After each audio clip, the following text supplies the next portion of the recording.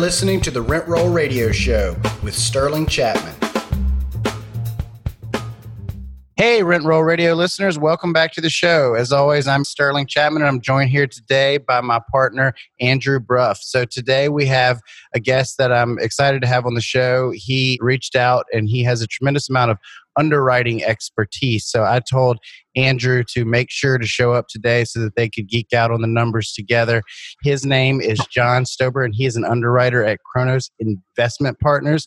He also is the author of a book that just came out called How to Analyze Big Apartments and Make Them Feel Small. So, John, welcome to the show, and thanks for joining us. Yeah, Sterling, Andrew, thanks so much for having me on. It's a pleasure. So, John, tell us your story. How did you get to where you are? How did you get into real estate? Where'd you start, and what you doing now? So I've been in the real estate game, I guess it's been almost 4 years now, and it started when I graduated from college. That whole last semester of college, I was just looking for a job the entire time. And literally like days before I graduated, I finally got my first job offer, and I was super excited until I looked at the compensation package that they were giving me. So I looked at how much they were paying me and how much vacation I was going to be given for the year. And I was just like, well, shoot, I'm not making enough money to like go on vacation. I don't have enough vacation to actually go traveling. Yeah. What was the job? So, I mean, I still work there, actually. I'm a financial analyst at a government contractor. Okay. So crunching numbers and spreadsheets. I got you. But yeah, and I just studied abroad in college the semester before I graduated, and me and my friends always went on these big ski trips over winter breaks. I was like, I don't make enough money, and I don't have enough vacation to go do any of that anymore. So I need to start making some passive income so I can actually afford to do this. Skiing is expensive. Where do you live? Well, I live in Maryland, so I have to fly out to like Colorado or Montana or like these western states. So yeah, it gets real expensive really quickly. Come out to Utah. I love Utah too. Yeah, I'm going back there this winter actually to go skiing with a friend. Nice. But, you know, so I'm just looking at the compensation package, and like, of course that leads me to Google, and I'm like, how do I make passive income? You know, literally search that. And it comes up with like, you know, you can invest in like CDs, bonds, dividend stocks, and real estate. And I'm like, well, I'm going to need like $1 million to make any sort of passive income if I'm investing in stocks, bonds, or CDs. But I was always interested in real estate. I'm incredibly unhandy, like shouldn't even be allowed to hold a hammer. And so that had turned me off from real estate. But Googling it made me realize I'm like, there's really not a whole lot of other options out there for passive income. That led me to Brandon Turner's book, the book on managing rental properties. I read that in like a day, and I was like, you know what? I'm going to be a real estate investor. Like I decided right there, I was like, I'm going to be a real estate investor, and I'm going to retire by the time I'm 30.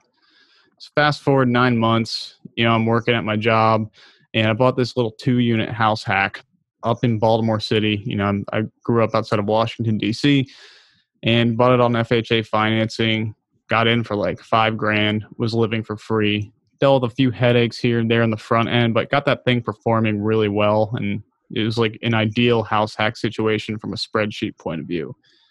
So after I get that thing stabilized, you know, I'm thinking, all right, I need to like accumulate some capital, do some bird deals to have some passive income coming in, and then recycle the equity. And I was like, I need to learn how to rehab, which is like, you know, I'm not allowed to swing a hammer, remember? So learning how to rehab properties for me, that was really daunting, but I was like, you know what, let's just do it.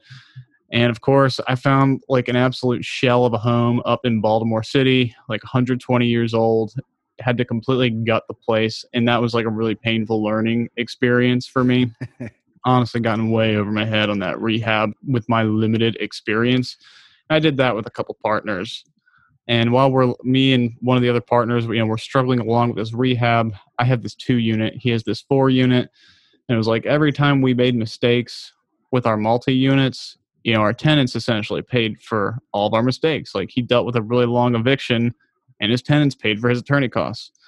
Whereas when we had to put a new roof on the property, because we didn't know we had to do that when we initially walked it, we're like, well, that's coming out of our pockets, and we're not getting paid till the end. So that ended up leading us into multifamily, which is ultimately where we wanted to go anyways. We just thought that we would have to wait a much longer time to get there. And so about 2 years ago, we were like, yep, we're going to skip all the single family stuff, wholesaling, flipping, the whole shebang, and we're just going to go invest in apartments. And that started that entire journey.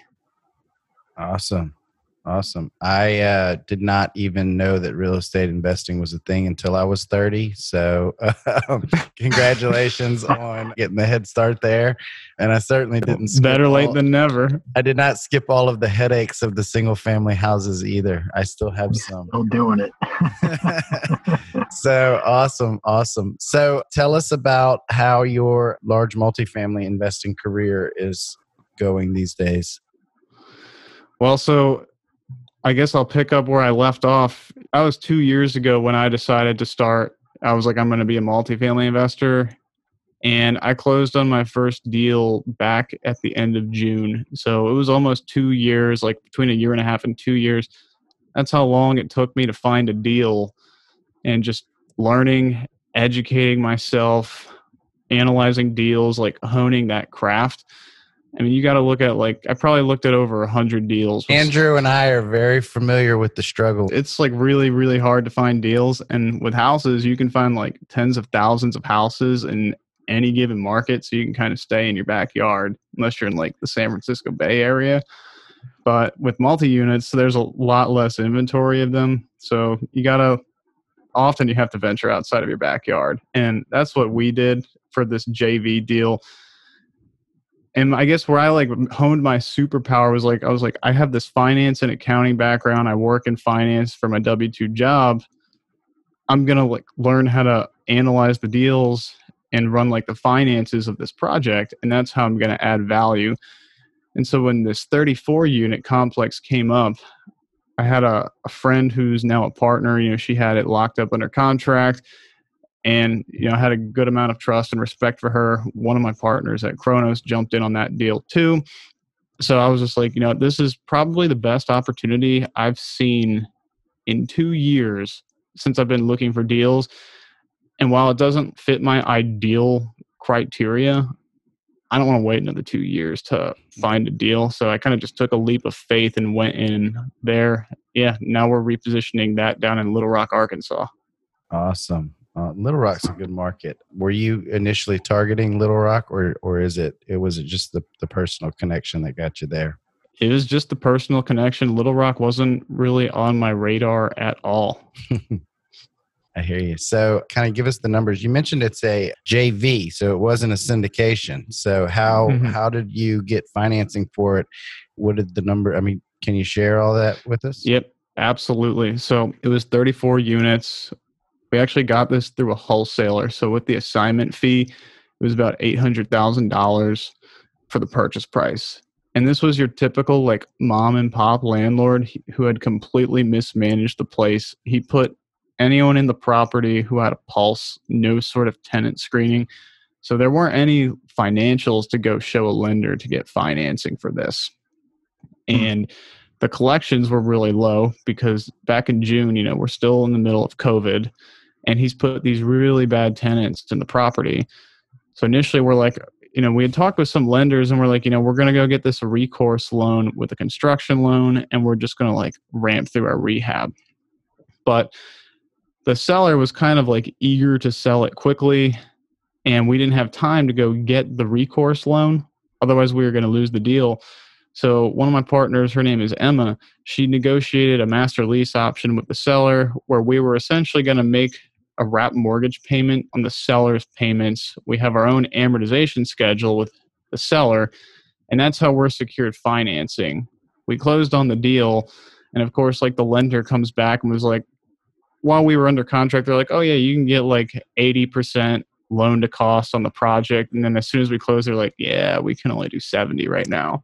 We're just like, are you kidding me? Like for 2 months, you've been telling us we can get 80% LTC. Now you're telling us we got to come to the table with like $100,000. So we looked at some other options for like hard money. It was just too expensive. But like the terms she negotiated on this master lease option were so good. I mean, she got us a 3% interest rate on this loan with the seller. Like we're paying down more principal than we are interest. So we're like, it makes more sense, honestly, to just go raise the money to fund the renovations ourselves. And then once we've stabilized it enough, we can either go refinance it into a construction loan, or we're just going to sell it outright. But so it's probably like 800,000 over 34 units. That's like 23K a door, something like that. And we're budgeting around 8 to 10K a unit in rehab. And then when we sell it, if we were to do the whole thing, it should be worth between like 1.3 and 1.5 million. Okay, cool. How is that going? How is the rehab and the repositioning going? How are getting those testy tenants out? Well, the eviction moratorium hasn't made it easy. It's hard to get them out and the courts are all backed up. But overall, it's going really well. We're getting much higher rental premiums than we originally thought. And we're putting Section 8 in the units wherever we can just to get guaranteed income. Yeah. So, I mean, it's like, I view it as like we're like a volatile stock. You know, like we have days where it's like, hey, we just got a bunch of new tenants and like they're paying $700 a month in rent. We're like, wow, we thought we were going to get $625, so that's amazing. But then we also like, you know, one day we had like this gas leak at one of our properties, and it was like, yeah, it's going to be an $8,000 bill to the plumber. It's just like, oh my god, like where are we going to get this money? And we went out and like we had to put like some personal funds into to get that deal. But overall, I think it's going really well. And when we look at like what we bought it, what we're going to be into it for, it's an emotional roller coaster, isn't it? Oh, it's yeah. Like you go from being like, I'm a rich genius to I'm going broke. I'm going to go bankrupt. I can't believe I did this. I'm so stupid, to like, I'm going to be a billionaire, to like, I'm going to fail miserably like 8 times a day. Dude, like I can't even just like say it better, because I've had those days where I'm just like, we're gonna kill it, like I'm gonna triple or quadruple my money in a year, and then I've had days where I'm just like, how I'm gonna go bankrupt. Like, how am I gonna get out of this deal? Yeah, so it's totally like that. At least it's 34 units, right? Yeah. So you still have tenants in there. Yeah, and we do, and our break-even occupancy is like 50% too. And we're about to do like a wave of evictions once the first comes around. So assuming that you can do them on the first. Right. Well, so we've already filed a bunch of evictions actually, and most of them have gone through. We had like 2 tenants who put their CDC paperwork in, and now they're filing for unemployment.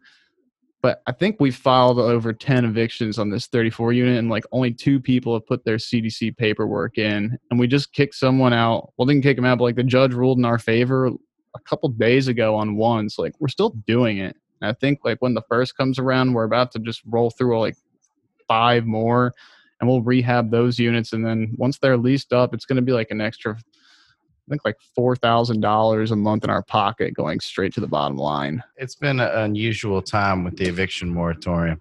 We had a tenant the other day that was a couple months behind, and we couldn't kick him out for that. But when my property manager went over there, got into an argument with him, and they pulled a gun on the property manager, we were able to get him evicted for that. So.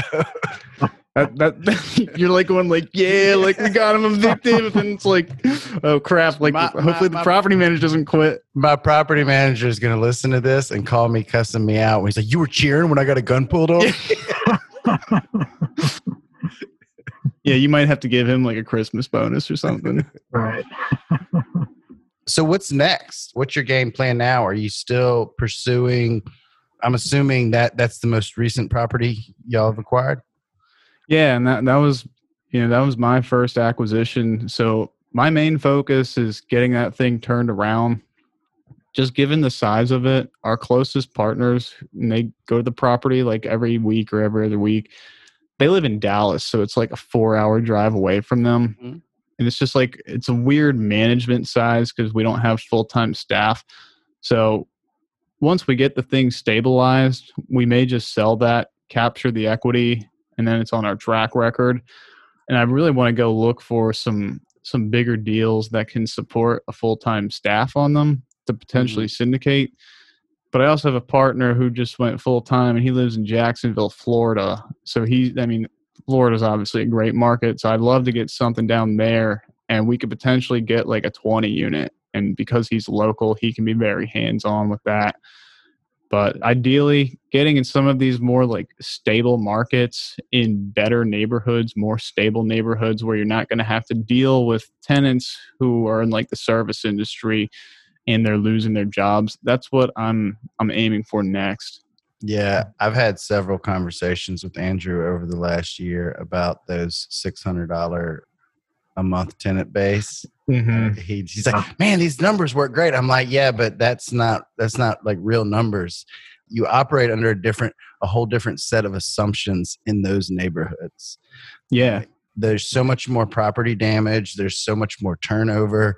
It's not the same as evaluating, $900 a month properties. Right. And that's like exactly the type of like area I'm trying to get into, is like that $900 to like $1,200 a month rent. And that's the stuff Grant Cardone, like he used to talk about all the time. He's like, you want to be in like these B neighborhoods in the $900 to $1,200 range, because that B stuff, that's where people actually flock to, like during a recession. And during good times, you still have good, stable tenants in there who are paying the rent. Yeah, I've always loved those numbers, and I do remember Grant ranting on about them. Grant's one of those people that it's like a guilty pleasure. Like, I like to listen to him for motivation, but I don't like to admit in public that I listen to Grant Cardone. I was talking with my buddy about him yesterday, though. Like, sometimes he sounds so dumb. Yeah. But if you actually listen to what he says, though, you're like, there's like some really good nuggets in here if you're just like willing to get past his delivery. So, I mean, I admire the guy for what he's done. Sure. I actually recommended to my sales team today that they go out and get 10X. It's a good book. Yeah. So let's jump into the numbers a little bit. What are some of your best practices? Well, I really like to get familiar with a market and understand like what the operating expenses are going to be. I usually, when I get to the point where I've analyzed about 5 deals in a market, I can start to pick up some trends, especially if it's the same vintage. So if it's like an older building built in like, I guess like pre-1980s, I'll start to see like, all right, the average water sewer bill is like $800 a year a unit. So if I start to look at a deal that's like the same property class and I'm seeing it's at 1,000, I start to think, all right, is there a potential to implement like a water conservation program here? And even if it's $800 a rent, there's still probably potential to implement a water conservation program. Getting really familiar with the rents, what units will rent for, what amenities they have, that is what I think is like the most crucial aspect of underwriting. And it's what takes the longest too if you're not super familiar with the market, because you're just scouring the internet, you're talking to property managers, trying to talk with investors. If you're in like that $800 a month rent range, if you get your rents off by like $30 a month, it's going to have really big implications on your deal. Getting that rent is like absolutely paramount. Talking with property managers and investors on what your operating expenses are going to be. And of course, just like not being too aggressive on your exit cap rate when you go to refinance and when you go to sell. What do you do with your exit cap rate? Is it like 1% above, or a tenth per year? What do you do? I try to pull sales comps and see what things in the market are trading at. And then I usually pick an exit cap rate where my comp lines up with the similar properties. If my property is like completely renovated and stabilized, my exit cap rate is probably actually going to be higher than if I renovated half of my units and I left a whole bunch of meat on the bone for someone else. But also, if I've only renovated half the units, it's like I'll have a lower cap rate, but my exit price per door, it might be, if it's fully renovated, I might sell it at a 6 cap at $80K a door. If I've renovated half the units, I might sell it at a 5 cap, but it's only going to be $65K a door because my NOI is lower. So that's like a really tough thing if you're not super familiar with the market. It's like, when you're flipping houses, you have to compare apples to apples. Are you looking at a house where it's got like granite countertops, stainless steel appliances, and a new roof? Or are you looking at a house that, it also needs some updates and some TLC too? But if it's like completely stabilized, I'm going to try to find a completely stabilized property and see what it has traded at and like try to find the average cap rate for that. And then, yeah, if I'm going to hold it for 5 years, I'll probably do something like add 0.1% each year to my reversion cap, just to account for the fact that the building's aging, and you want to make sure, you know, you're not getting all of your returns. Like you got to have the cash flow too. So I really like what you say about being familiar with the same market, and it's 100% on track with what we do. You know, we pick a few select markets and get to know them over and over again. One thing I don't like to do is rely on other people. When you analyze so many deals yourself, you personally become familiar with it. Because I always feel like everybody's lying to me, because everybody is trying to sell me something. Right. Like you ask the property manager, oh yeah, I can get you that rent bump. Oh yeah. Well, they're trying to sell you their services. Of course, they're going to be overly optimistic. When you ask an insurance broker for prices, they're trying to get a commission off of the premium. So of course, they're going to give you the highest quote. When you ask a broker that's trying to sell a building, you know what I'm saying? They're trying to sell you the building. They want to make the sale. So really, in my mind, like nobody's interest is really directly aligned with yours. So the more you know yourself, or have someone on your team that knows the numbers, who's got aligned interests, the better off you are. Because if you rely on all these third parties, like they're all looking to sell you something, and it's going to skew their judgment. I mean, whether they're intentionally doing it or not, they've all got an agenda, and it's typically different than yours. Yeah, it's not their money in the line. So what markets are you going to be focusing on after you get through this property? You mentioned Jacksonville. We love Jacksonville. We've looked at tons of deals in Jacksonville. It's a highly competitive market. How do you choose a market? We're definitely going to be focused on Florida, like Jacksonville, Tallahassee, Daytona Beach, just because we have boots on the ground. But it's nothing special. It's probably what everyone's heard when they're choosing a market, looking for like job growth, population growth, income growth. I tend to like markets that are a little more right-leaning, because they tend to be more landlord-friendly. And that was a huge reason why I jumped in on the Little Rock deal, because I was like, it was in the middle of the CARES Act, but I'm like, you know, we're in Arkansas. They don't even know what tenant rights are there. So that makes me feel a little better. Like if we have to potentially do this wave of evictions, which we did, and my hunch was right. But yeah, job growth, population growth. If I can find an area, I want the median income to ideally be at least $35,000, because if I'm looking for that like $800 to $900 rent, you know, $35,000 a year can support that.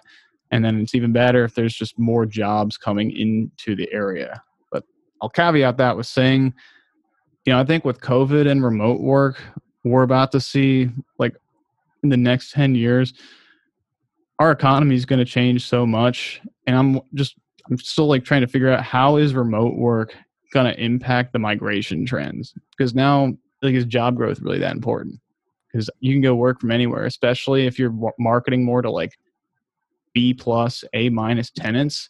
You know, those are white collar employees. If they're working at some accounting firm, like they can live wherever they want. So maybe smaller tertiary markets are going to benefit from that. And like, I bet the super expensive primary markets are going to suffer, but how about primary markets like, you know, I guess like Jacksonville, Orlando, where they're growing really fast right now, but they're not super like expensive and unaffordable.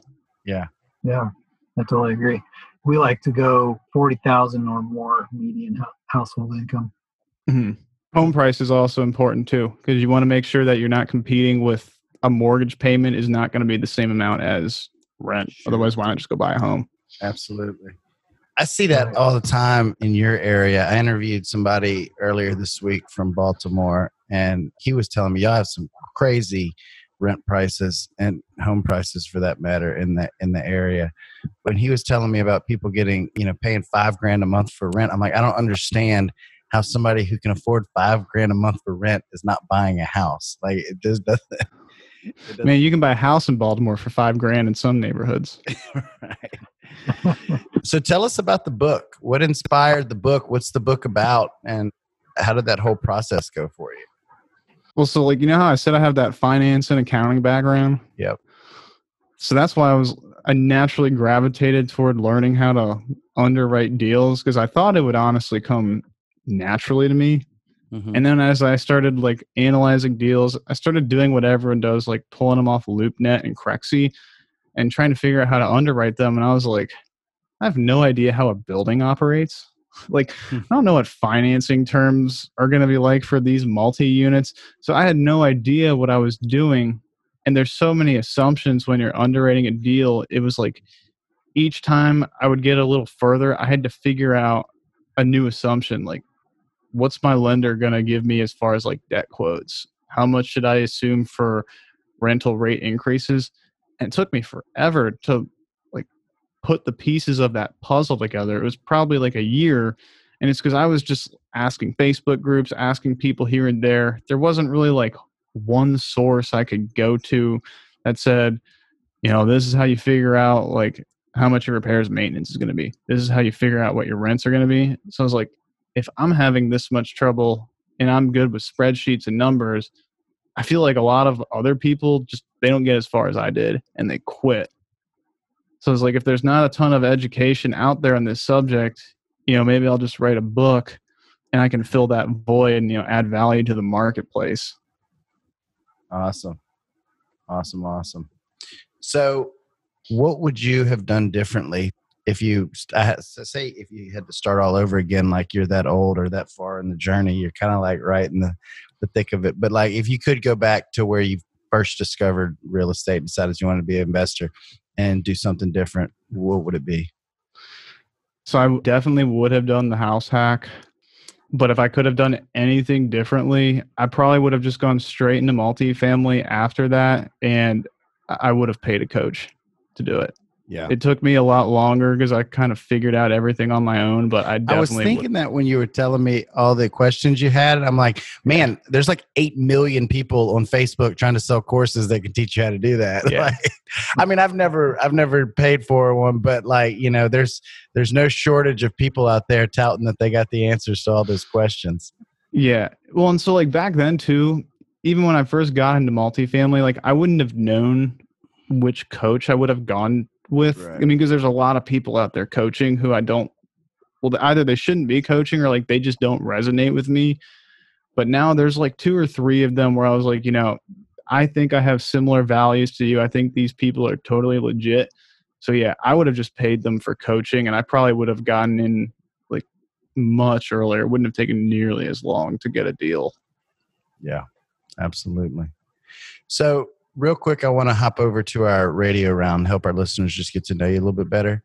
First question is, what's your favorite book? And you can't say your own. My favorite book or like the most influential book? I mean, you can tell me both if you got. There's no like hard structure around this. I'm all into like those fantasy fiction books with like warlocks and magic. So no. I'm a veto the warlock and magic books. Let's get back to reality. Okay. No, the most like influential book on me is Brandon and Heather Turner's book, the book on managing rental properties, because if it weren't for that book, I probably never would have gotten into real estate investing. It was the book on managing rental properties, or was the book on investing in rental? The blue book or the yellow book? I think it was the blue book, the step-by-step manual where it's like, this is how you be a landlord. Yeah. So, well, I mean, they're both pretty step-by-step. I read both of them multiple times. I think you're talking about the blue one was like the book on investing in rental properties. And then the yellow one was the book on managing rental properties. And the book on managing rental properties, I followed step by step. And like I created my filing system after them. I downloaded the leases from them, eviction notices from, I modeled my whole managing business program after that book. And I did it like that for about 1.5 years before I handed the reins of that management over. They're both great books. I did the same thing on my 2-unit. I had like a little filing system and all of that. But I just remember there's like one part in the book where they're like, you don't have to know how to do your own repairs. And to me, I was just like, oh, sweet. Like that was like my biggest limiting belief for this is why I can't invest in real estate. And they're like, no, you don't have to swing a hammer. I was just like, I can do this. Yeah. And that's what like ultimately led me down the road. I am right there with you. I'm the absolute worst. My wife doesn't even like me to fix things around the house. She's like, why don't you call one of your guys that works on the I'm like, I could do this. And 2 days later, and I'm like, got paint in my hair and like a nail through my arm. And I'm like, all right, I'll call it. Take a quick trip to the emergency room, too. So what is your favorite quote? So there's a quote called, or that says like, you may encounter many defeats, but never be defeated. Any entrepreneur, they're going to have setbacks and they're going to get knocked off the horse. But the only time you really lose is if you quit. That's right. That's good stuff. That sounds very, very stoic-y. Mm-hmm. Everybody seems to be in the stoics now. My dad's all into he sends me stoic quotes every other day, and I've seen quite a few entrepreneurs on Facebook doing the same thing. Yeah, with like the big banners and the pictures. Yeah. What's your favorite thing to do when you're not working? Oh, it's definitely snowboarding. Nice. I am terrible at snowboarding. So I've tried a handful of times, and I think that's the most I've ever injured myself was attempting to snowboard, because like with skis, when you like fall down, they like break off and you just like fall over. But with snowboarding, the snowboard like helicopters down the mountain and your body stays attached to it and just twists up like a pretzel. And you like pull and twist things that you didn't even know you had. So I've tried a couple of occasions. I'm like you. If I had to do it over again, I would have hired a coach, because I just tried to figure it out on my own and I was unsuccessful. But I'm a really good skier and I really enjoy it. So I'm a skier too. It's snowboarding. I broke my leg. Oh, really? When it first came out in the 80s, said, no, I won't ever do it again. Well, did you run into a tree? No, the boards are so heavy and they didn't let you snowboard on the groomed trails. So I was very new at it in a place I shouldn't be snowboarding. John, this was back before we were born. Yeah. So where do you guys ski? I ski, there's some great resorts here in Utah. There's Snow Basin, Alta, Snowbird. Yeah. I've been to Park and Canyons. I love it. It was great. I went, where was it that I went earlier this year? Where was the best ever conference? Keystone. That was really fun. I think that was the first time I'd skied in Colorado. I used to live in North Idaho, so we went a few times in Washington and around there. And I used to live in Massachusetts, so we went in like the Vermont area. And one time in high school, we took a family vacation to Switzerland, to Zermatt. That was like super legit skiing in like Zermatt, Switzerland, like by the Matterhorn, and then like Slovenia, Italy. So one day I'd like to have enough real estate to be able to go do that again. Yeah, that's like my dream. That and like New Zealand. Need some more cash flow. Yeah, that's what it's all about. So, how can our listeners find you, network with you, get in touch with you, find your book? Tell us how to get connected. Well, thanks for giving me the opportunity to share that. You can find me on Facebook. I'm pretty active. So my name is just John Stoeber, and same thing on Instagram, John_Stoeber. The book, you can get it for free at bit.ly/underwriting ebook. I always have to remember the URL for that. And then we have our own podcast called The Millennials and Multifamily too. And so you can catch us there. Awesome. Well, John, thank you so much for joining the show. Thanks for reaching out. It was great to have you, and we'll definitely look forward to keeping up with your journey. Thanks, you guys. This is a lot of fun. Thanks for tuning in to the Rent Roll Radio Show, brought to you by Crestworth Capital. We hope you enjoyed the show, and if you did, please hit the subscribe button and leave us a rating and review. You can also visit us at crestworthcapital.com or rentrollradio.com, or follow us on Facebook at Rent Roll Radio or at Crestworth Capital. If you would like to reach us, feel free to shoot us an email at info@rentrollradio.com or sterling@crestworthcapital.com. We hope you come back next week to join us on some more of our journey. Until then, happy investing.